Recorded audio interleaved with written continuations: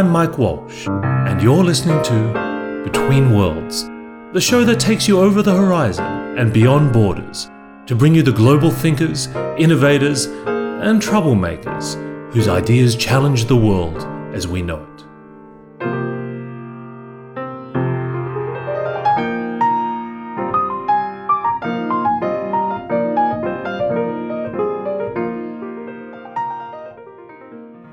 I'm here today with David Epstein, and we're in New York, although Dave and I actually met in Istanbul, where we were both speaking there a few weeks ago, right? Yep, we did. It was a lot of fun.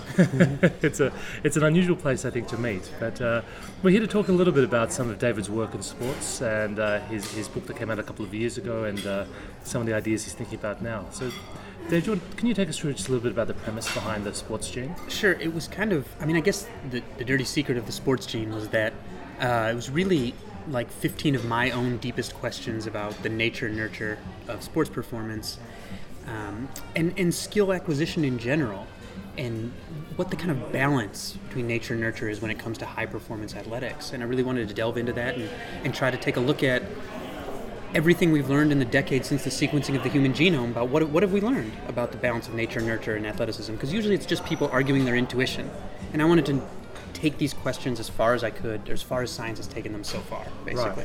Right. And one of the really fascinating ideas was that when you look at a organized competition, it really shows you the diversity of human genetics. That's right. So the way I got interested in that topic was because I noticed that there was this group of sports psychologists who were saying, well, athletes have gotten so much better in recent decades, and their genes haven't evolved in that time, so it must just be practice. Right. And I said, I'd seen a lot of data about how body types have been changing in sports, and I said, their genes absolutely have been changing, not in population as a whole, but within each sport. So in fact, in the early half of the 20th century, sports science was kind of dominated by German sports science that had these particular sort of racial agendas. You would see in some of their papers, they would use the phrase, the perfect form of man, which meant only a white man, and it was medium height, medium weight. They said would be the best for everything. It's kind of an average prototype.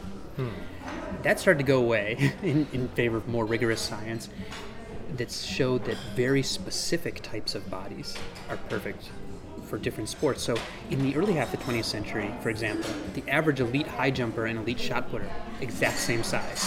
Today, the average elite shot putter, 2.5 inches taller, 130 pounds heavier, right? The bodies have gotten much more specific to their niches. So what's changed? Is it our selection process? It's the selection process. So first the sports went global, right? And the filtering system and there are a couple things. So for one, there's been what's called a superstar effect, right? So previously, earlier in the 20th century, most athletes were part of like European clubs that had amateurs and families and also supported these kind of low-level pros and semi-pros. And when that kind of went away, so with digital revolution, right? First you get radio, and then television, the internet, and suddenly instead of most people being kind of amateur athletes and some spectators, many more people became remote control athletes, spectators, and all of the fame and financial rewards tipped toward these tiny people at the very, very top. So most people became spectators. Right. So instead of consuming the performances of your local athlete, everybody can go see Michael Jordan now. Or become a winner-takes-all game. Exactly. And so far fewer people were in sports, but the talent surge became incredible, right? And what happened to athletes' bodies then is wild. So in sports where height is prized, tall athletes got taller. When the NBA went global with television and made players partners in the league where they could be a share of ticket revenues and television contracts, literally in one season, the proportion of men in the NBA who were 7 feet tall more than doubled, from 5% to 11%, such that today, and then that's where it stayed. This global surge happened in like a year. Today, if you know an American man between the ages of 20 and 40 who's at least 7 feet tall, there's a 17% chance he's a current NBA player, currently in the NBA. So I did this, I got all this data to do the data analysis for my book. And not only that, but like my arm span is exactly equal to my height. Like the Leonardo da Vinci's Vitruvian Man. The average in the NBA is about 6'6" 3/4 height, 7 foot long arms is the average. So they're incredibly strange, and this has happened in all levels of sports. So the average elite female gymnast shrunk from 5'3" to 4'9" in the last 30 years. makes for a lower moment of inertia so they can spin better. So if you plot on a graph the changes in body types of all different sports in the last 100 years, they're all going away from one another. Like the tall athletes are getting taller, the small smaller, all these micro changes in ratio of bones. The Australian scientists who plotted this noticed that it looked like the charts showing the universe, the galaxies flying away from one another. So they call it the Big Bang of body types that occurred once sports became more of a consumer thing than a participatory. It's like a hyper form of natural selection. Absolutely. Right. So the gene pool in competitive sports absolutely has changed. Even like there are studies looking at water polo players, and the length of their forearm in relation to their total arm has gotten longer because it makes for more forceful throwing whip, and the opposite for rowers, because having a short forearm compared to your total arm makes it easier for pulling.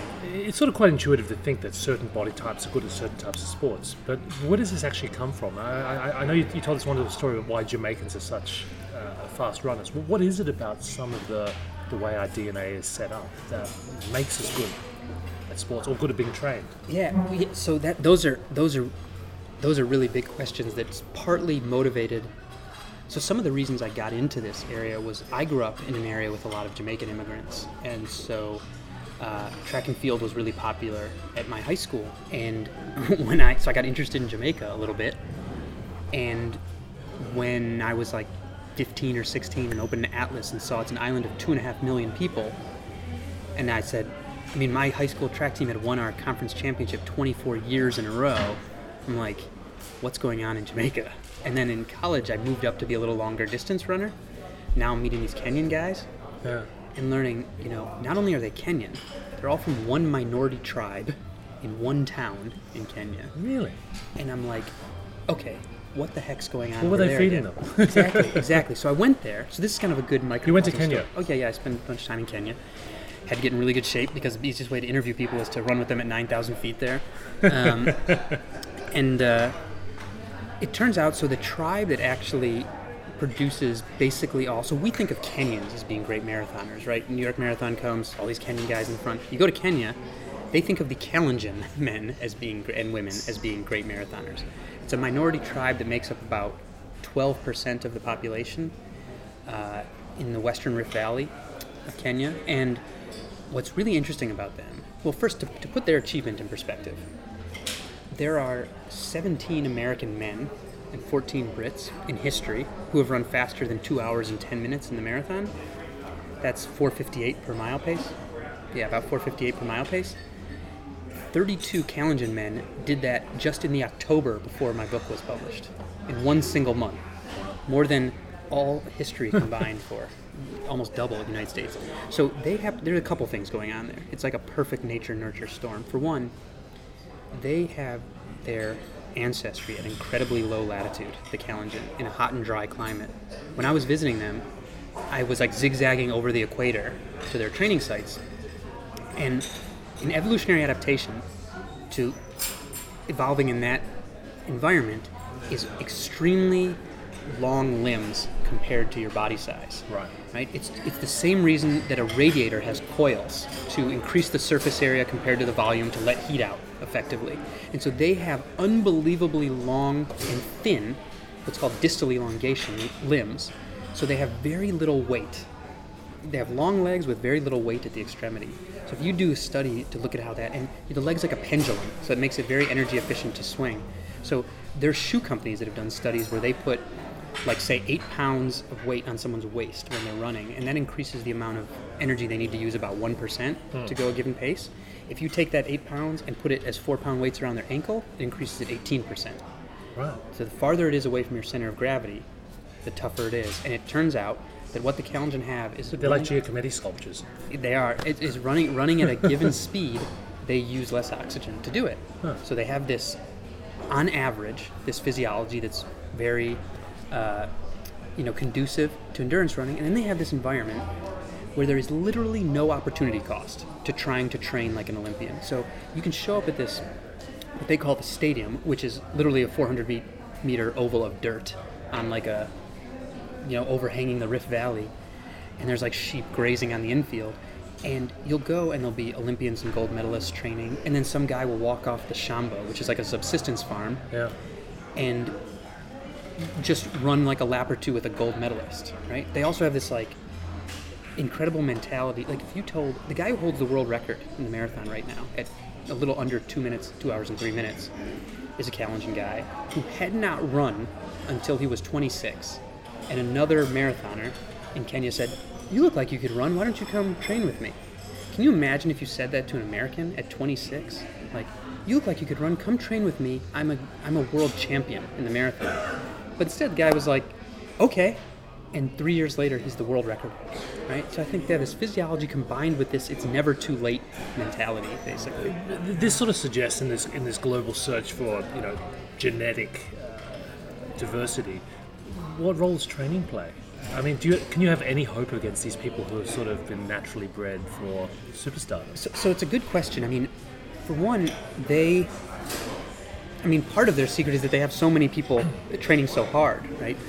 There are lots of people who have, every once in a while I'll see some data from people who are overweight who actually have like a very strong cardiovascular system, right? But they're never going to be an elite marathoner because they're never going to figure it out because they're overweight, right? So you have people who have high levels of physical activity so they can start training more easily because they're not overweight.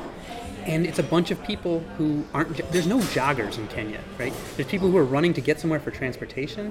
There are people who are killing themselves in training to be an Olympian or a pro, and anyone else who's running is an idiot, is a tourist.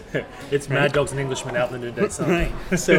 So they're, they have this mentality that they'll train incredibly hard. If the Western Rift Valley of Kenya became Finland economically tomorrow, gone. Running phenomenon, gone. So I think it's this combination of this nature and nurture. And that body type is not exclusive to the Kalenjin. Like the best American marathoners have it too. It's just very, very common and concentrated in that population that's like the size of Atlanta and it produces like almost all of the world's best marathoners. I think one of the interesting things about what you write and think about is the ability that if you can identify what your own natural capabilities are, you can adapt your training program to it. And this is something that you experienced yourself as a runner, right? Very much so, very much so. So one of the themes that came out of the research to me was that one of the revolutionary ideas, probably the most revolutionary idea coming out of exercise genetics, is the same as some of what's come out of medical genetics, which is that, I might need 3 Tylenol while you only need 1 because we have different genes involved in acetaminophen metabolism. Right. Or maybe Tylenol doesn't work for me at all. The whole personalized medicine. Right. And obviously it's been kind of a hard road to figure out some of the specifics, but it's looking like the same thing occurs for the medicine of training, that no two people respond to any kind of training the same because their genes mediate the improvement. And for me, I had this incredible experience where I was a not good runner and did a bunch of physiological testing and realized that my physiology was a little different than a lot of my peers, and eventually had genetic testing and was able to tailor my training in a way that worked for me because I'd had frustration before that. I'm doing what other people are doing. Why isn't it working the same for me? How many people say that about their diet or their exercise plan? I think the lack of an ability to tailor really keeps like the diet and exercise fad in business because nothing works for everybody. Yeah. But it's, people can do the same identical training and have 100% difference in their improvements in mitochondria or their ability to move oxygen. And sometimes that's because of them in the deepest sense, not the training. And so, is this happening today? With elite athletes, are they doing DNA and genetic testing to work out their predisposition to certain types of training? They're doing some of that, but in most cases, they shouldn't, because the physiology testing, which still tells you a lot about your genes, also tells you things about how you've developed in your environment. So that's even better, right? So it's like, because it's avant-garde, some of these places. So like, are you talking about phrenology? Yeah. So I got like a call from the Uzbekistan's Olympic Committee about doing genetic testing. I'm like, don't do it. You're testing for all these genes that have something to do with the kind of muscle fibers people have. Yeah. Just do a biopsy and look at the muscle fibers directly. So I was trying to tell them it's like looking for what height genes someone has when you can use a tape measure. The tape measure is still going to tell you something about their genetics, but it's also going to tell you about their it's going to tell you exactly what you want to know. So in some cases, measuring genes tells you indirectly something that you can measure directly. So in some cases, the genes are worthwhile, especially when it comes to things like the ability to overcome brain trauma, which is a huge issue in American football now. We now know that some people don't get over, are much more predisposed to having permanent damage. But so they should do boxing. Right. They should retire very early. But this tailoring of training to physiology is absolutely happening. The soccer, for example, if you look at old studies in soccer players, you'll see this strangely, a shift towards slow twitch muscle fibers, the endurance kind, which is unusual because in like the strikers, in the forwards, you want explosiveness. But it turned out they were training everyone the same. And the midfielders are like middle distance athletes. They have incredible endurance. Forwards, not so much. They have more fast twitch muscle fiber. It kind of doesn't need as much oxygen, but tires really quickly. And when they train them all the same, the forwards get injured like crazy. So those guys just cannot train as much without getting injured because they can contract their muscles so explosively. So now some of these, Netherlands led the way in this, who has been second and third in the last 2 World Cups and is a tiny country, in screening for muscle fiber types and saying, this guy's really good, don't ruin him, because the first thing you'll do if you overtrain him is start making those muscle fibers take on the characteristics of slower twitch, which you don't want, and then he'll get hurt. And they've been great with sports science, and that's why a country of 16 million people has been in, second and third in the last 2 World Cups. One reason. A lot of reasons. We're at this sort of brink now in genetics where we have the ability not just to identify but to edit genes. I think the whole discoveries around CRISPR-Cas9 and genomic editing. Yeah. Do you think we're going to see a future where people are going to intervene early to create the kind of athletes they actually want? And how would you do that? That's a good. So, in some ways, we don't know a lot of genes that go into being a perfect athlete, right? So. It would be hard to make someone perfect. And in fact, if you do a calculation of the probability of all the genes known that contribute to sports performance, the probability of any one person having them all based on their frequency would be like, I did this calculation in the book, it's something like winning the lottery 32 times in a row or something. So we don't actually have a genetic blueprint for a Usain Bolt. Right. But what we do have, there are some cases, and I give interesting case studies of these in the book, where there are, so most traits are the result of lots of genes with small effects. But there are now 2 known cases with regard to athleticism where a single gene has a huge effect. One in a case of a gene called myostatin, which it produces a protein that basically tells your muscles when to stop growing. Right. And in people who have a certain mutation, that muscle stop sign disappears. And so this will first manifest if they're like a baby and they look like they've been lifting weights, basically. Right. So the first study that was found in this was this German baby, and so if you go to the Journal of the American Medical Association, there's like pictures of his butt and his thighs and stuff, just wham, and that actually turns out that's now been found in all kinds of like in racing whippets, the dogs that are bred for racing, so that people were just breeding them to be fast, and it turned out they bred this mutation into them. And if someone Googles Belgian blue cattle, you'll see these cows that look like they're the Incredible Hulk, same mutation. And the only adult now who has a documented version was a professional sprinter, was that baby's mother. Right. And so we know that has a big effect. So this is a known mutation. Known single gene mutation that has a huge effect on muscle, and they have like no fat. And there's another one. So I write about this guy in the book who actually recently passed away, named Eero Manturanta, was a Finnish cross-country skier, 7-time Olympic medalist. When I went to visit him, it was great for narrative because he's a reindeer farmer in the Arctic. And I went to meet him, right? It doesn't get much better than that. He won, in cross-country skiing, he won some events in margins that have never before been equaled.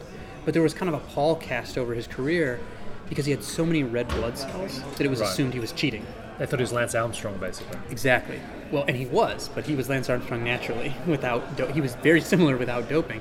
About 20 years after he retired, these Finnish researchers started studying his whole family and found that about 29 of the 90 people they studied had this mutation that caused them to... So EPO is what Lance Armstrong was doping with.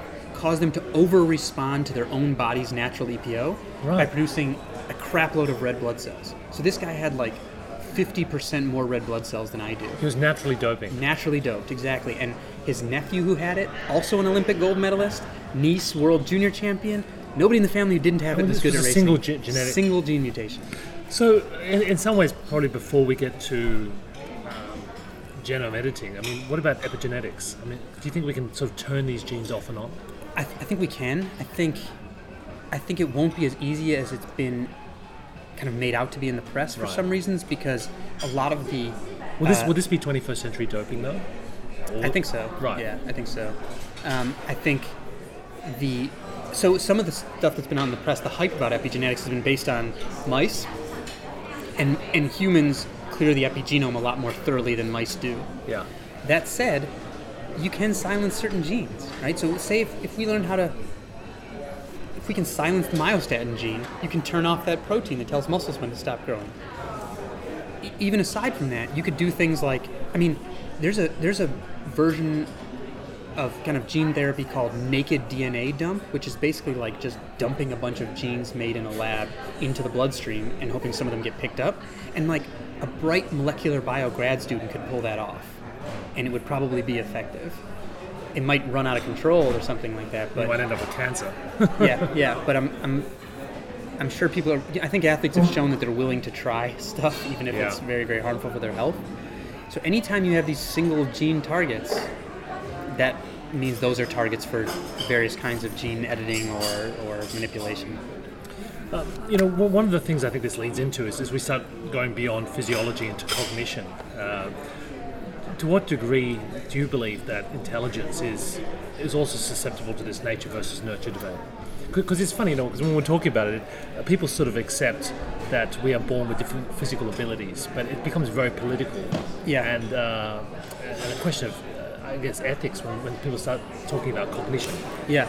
And so I've been learning about this recently, and I can't say I'm thrilled with everything I've been discovering, because, but I have been convinced that the work is incredibly rigorous in some parts of this area, that there is a significant nature component to a lot of cognitive abilities. And that doesn't mean that people can't improve them. That doesn't mean that people don't need the best opportunities.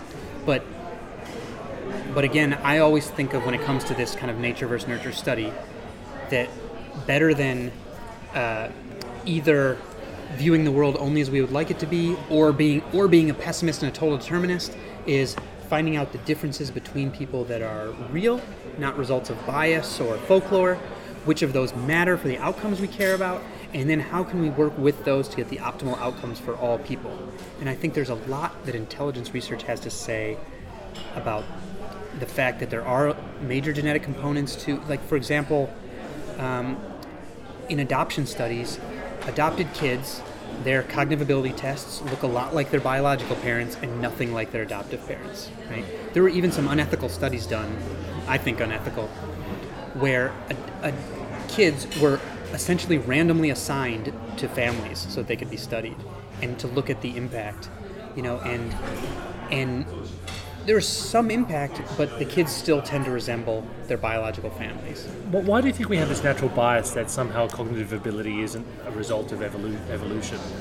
You mentioned there was a great study, I think, where they asked people about the outcomes of evolutionary biology. I was just reading this study about how it showed that people who are the most likely to ridicule others for not believing in evolution are also the most likely to deny the findings of evolutionary psychology when someone tells them like what's been learned. And the reverse. People who outwardly say like, I don't believe in evolution, if they're then given some of the tenets of evolutionary psychology, are more likely to accept them, which is it's like self-righteousness in both directions. But right. I think there are a number of reasons. In this country, I think because certain kinds of cognitive ability testing have been used in such heinous and offensive ways to justify discrimination against certain types of people.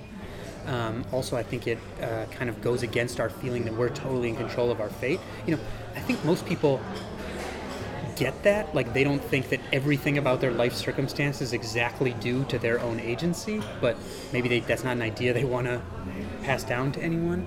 But it's just so...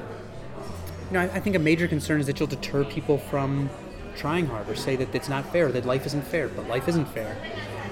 It certainly seems the logical outcome from what you're saying is if we are going to do physiological testing to see what people are predisposed to in terms of sports, why wouldn't you do similar testing to work out what fields or professions people should also go into? No, I agree. I think, again, it's not necessarily the world as I would like it to be. I'd love it if just hard work was the only thing to distinguish people, because then you'd know exactly what you have to do. But given the world as it is, I think we should help everyone find the way they can best exploit their talents. which is why, as we were talking a little before, I got so interested in things like screening people for spatial perception, because we know that ability is important for certain areas of science and engineering.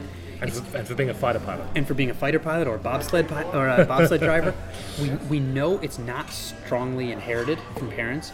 We know it's not well correlated with other aspects of cognitive ability. We know it's not correlated with socioeconomic status. And it doesn't get picked up in school. So here you have this gold mine, this thing where we know there are hidden gems out there in low socioeconomic status communities, and we're not doing anything to find. Instead, we're saying like, oh, everyone's got equal abilities. No, let's go find these people and help them be successful. You know, the professional sports have found a way to naturally, globally search for talent. In some ways, the problem is not so much testing, but the widespread availability of kind of an organized form of rewards. What is kind of the Olympics for professions? That's a great question. You know, I think one thing that really interested me was I was reading an article about Google recently. And I think there are starting to be things like this, like hackathons or whatever. But Google gave this article where I guess it was the CFO or somebody like that saying, well, we don't really care about your college test scores and stuff. And that got interpreted by some of the press as, see, these test scores are meaningless, all these measures, you know, that stuff doesn't matter. They're just interested in your creativity. But I read the guy's full remarks, and that's not what he was saying at all. What he was saying was, I don't give a crap what you did in school. If I give you this hard problem on the spot and you can think about it creatively and work on it, great. So that's about as rigorous a form of cognitive ability testing as you can get, being thrown in a room with a question you don't know about. And so I think in the tech communities, that kind of, there's some of these filtering mechanisms where they just make you try the job right there, or people create things on their own, right? Like you can, athletes can get scouted now through these combines or these set up tryouts, or because you see them on TV or you can film them. Now people can go build something online, and it's like, this is me, the equivalent of being a college basketball player. Scout me from this thing I've made, which I think is kind of great because it's opened up the audition to the whole world. I think it's also made it a lot more competitive, which is good or bad depending on where you're standing at the moment. Well, fortunately, you seem to be genetically selected to finding great stories and talking about them. So thanks very much, Dave. It's been a pleasure talking to you. Oh, it's my pleasure. Thank you.